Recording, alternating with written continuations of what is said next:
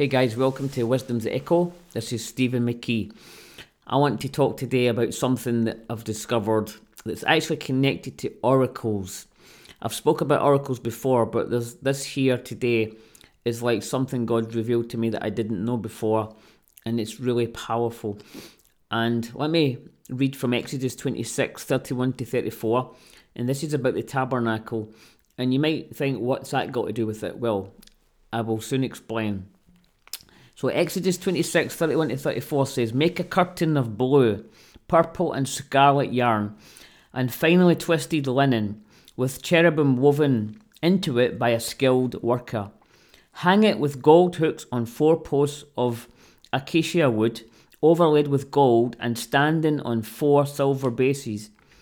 Hang the curtain from the clasps and place the Ark of the Covenant behind the curtain.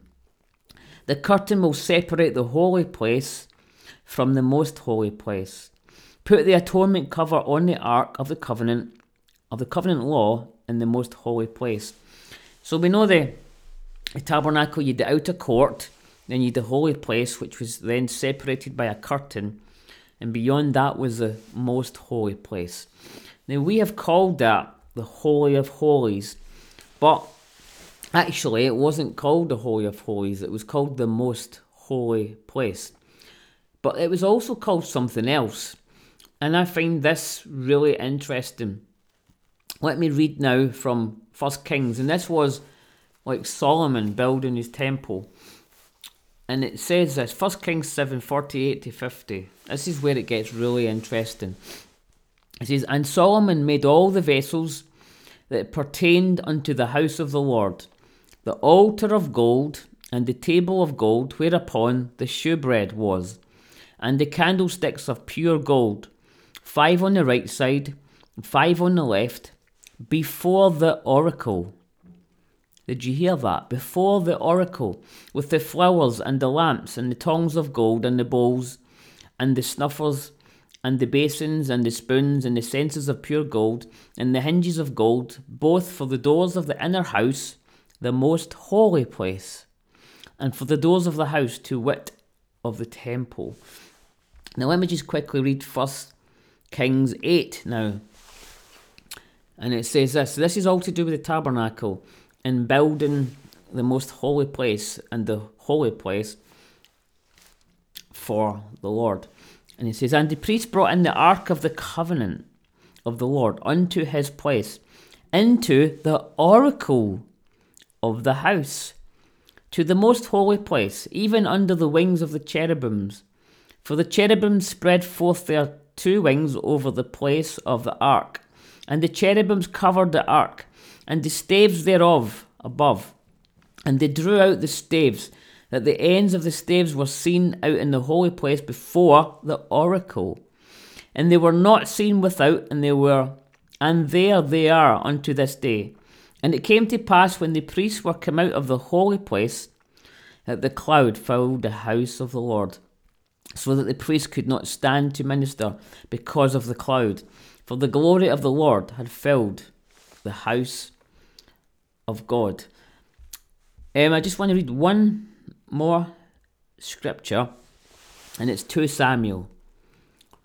And it says, "And the counsel of Ahithophel, which he counselled in those days, was if a man had inquired at the oracle of God. So was all the counsel of Ahithophel, both with David and with Absalom." What does that mean? What is that talking about? In fact, I want to read one more scripture, and this is David. Now, David, when they built the tabernacle of David, they did not have a veil. But listen to what David says. This is Psalm 28, verse 1 to 2. And he says this, "Unto thee I will cry, O Lord, my rock. Be not silent to me, lest if thou be silent to me, I become like them that go down into the pit. Hear the voice of my supplications when I cry unto thee, when I lift up my hands towards thy holy oracle." When I seen this, I was blown away. And what I discovered is that the most holy place was actually also called the oracle. So you've got the outer courts, then you've got the holy place, then you've got the most holy place, which was called the oracle.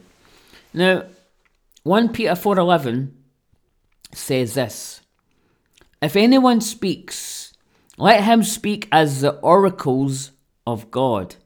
If anyone ministers, let him do it as with the ability which God supplies, that in all things God may be glorified through Jesus Christ, to whom being the glory and dominion forever and ever. Amen. Let him speak as the oracles of God.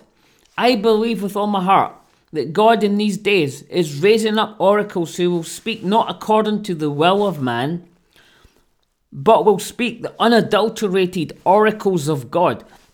They will be mouthpieces of the Most High, an uncompromising remnant who will release the purposes of heaven onto the earth. Their lips will have been touched by the fiery coals from the altar, and they will be holy ones who speak only as they are moved by the Holy Ghost. 2 Peter 1:21 says, for the prophecy came not in olden times by the will of man, but holy men of God spake as they were moved by the Holy Ghost. Now, we are to speak as oracles. We are to speak the unadulterated word of the Lord. We have to carry something that's higher than just a prophetic gift. Ephesians 4:11 says that apostles, prophets, evangelists, pastors and teachers are there until we come into the unity of the faith, unto the knowledge of the Son of God, and then walk in the full stature of Christ. What am I saying? I am saying that within the tabernacle, which we now have a right to, because when Christ died, it was torn. The veil was torn, so that we now have access into the place called the most holy place. And in this most holy place, the actual name for it, before we called it the Holy of Holies, was actually called the oracle. And in Peter it says we, when we speak, have to speak as an oracle, that like the very words of God.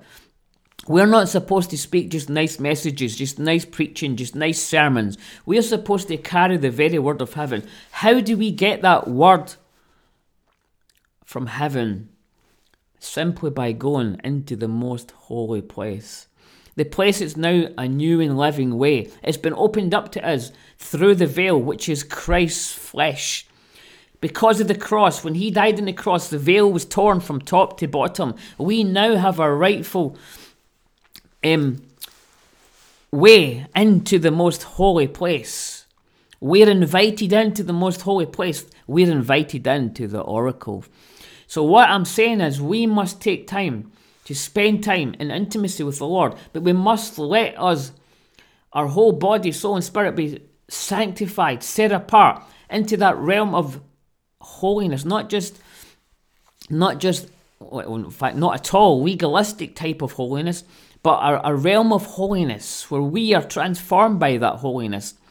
Like Paul Keith Davis says that he believes to be truly holy, it's an impartation. And I believe that, because that scripture that says, be ye holy as I am holy, I actually believe that's not a command. I believe that's like an impartation. It's actually saying, be made holy. So we need to be made holy. We need to be holy. Why? Because it's there we come into that most holy place. First of all, when you come into the holy place, or the first place you encounter when you get into the temple, is the altar. Yes, the altar was Christ, but also the altar must be us. And that's where they burnt the offering. So we need to be that burnt offering. We need the fire. We need the flame. We need the seraphim to burn up all inward corruption. Smith Wigglesworth said, there's a fire that comes, that burns all through your body, and it burns up all inward corruption. Madame Guyon says the fire comes and prepares us for holy union. But what I'm also saying is this fire burns up all inward corruption so that we can enter into the most holy place. We can be sanctified. We can enter into that realm of holiness that the Celtic saints walked in. They walked in such levels of miracles, signs and wonders, because there was a realm of holiness that they had that we don't necessarily have in our day. But it all comes by us allowing the fire to come. Then we can get into that most holy place. And that most holy place is also called the oracle. As we go into that place of the oracle, it's there we receive the unadulterated word of the Lord. And I believe a lot of what we have been walking in terms of the prophetic, is actually in the outer courts. We've been maybe sensing things. We're maybe prophetic people in the sense we sense, whether there's angels, we sense maybe something of a general idea of what God wants to do. We sense things, and it's based on gifts. It's based on the outer courts. It's based on being on the earth level, the earth realm, under the authority of the earth realm. But actually there's a place beyond that, where you go into that most holy place, where you go through the fire, where you're cleansed by the watering of the word. You go through the fire, you go through that flame, you go through the watering of the word, you become sanctified and cleansed and changed. Then you enter into the most holy place. And it's in the most holy place that the oracle of God is. That was the name of it, the oracle of God. And it's in that place of the oracle of God that we become oracles of God. And there we can receive the unadulterated, pure word of God. And I believe God's raising up a generation who will walk in this. And for us to walk in this, it takes death to our opinions, death to our political opinions, death to what we think is right, death to political bias, any kind of bias, because we cannot have our own opinion. We must have His opinion. And if we are willing to die and humble ourselves and allow the fire to burn up all our mindsets and corruption within, then we can walk as oracles. But to walk as an oracle, we must go into the most holy place, into the place of that oracle. And it's there we hear the word of the Lord. And as we hear that oracle of God, the oracles of God, then when we speak those words, it's then we can speak to a mountain, and that mountain will be removed. It's then we can bind and loose, which is not binding and loosing demons. It's actually allowing things to happen on the earth and forbidding things from happening on the earth by speaking, by our voice. The power of life and death is in our tongue. But when we go beyond that veil into the place of that oracle, it's then when we carry that word into the earth realm that all heaven backs you. All of heaven is behind you. When we get the word there, nothing in earth, nothing in hell can stop it, can hinder it. Nothing can stop the perfect, unadulterated oracles of God. Nothing can stop that pure word, that spoken word, the living word, not the legalistic word, not the letter of the law that's dead, but a word that comes in the spirit with authority. Why? Because it's actually spoken by the oracle, Yahweh himself, in the oracle, to you as an oracle, and through you, through your tongue, through your voice, as an oracle, to the earth realm. And the difference, I believe, between the prophetic and an oracle is that prophecy predicts, but an oracle can predict and create, because their words carry the power of heaven itself.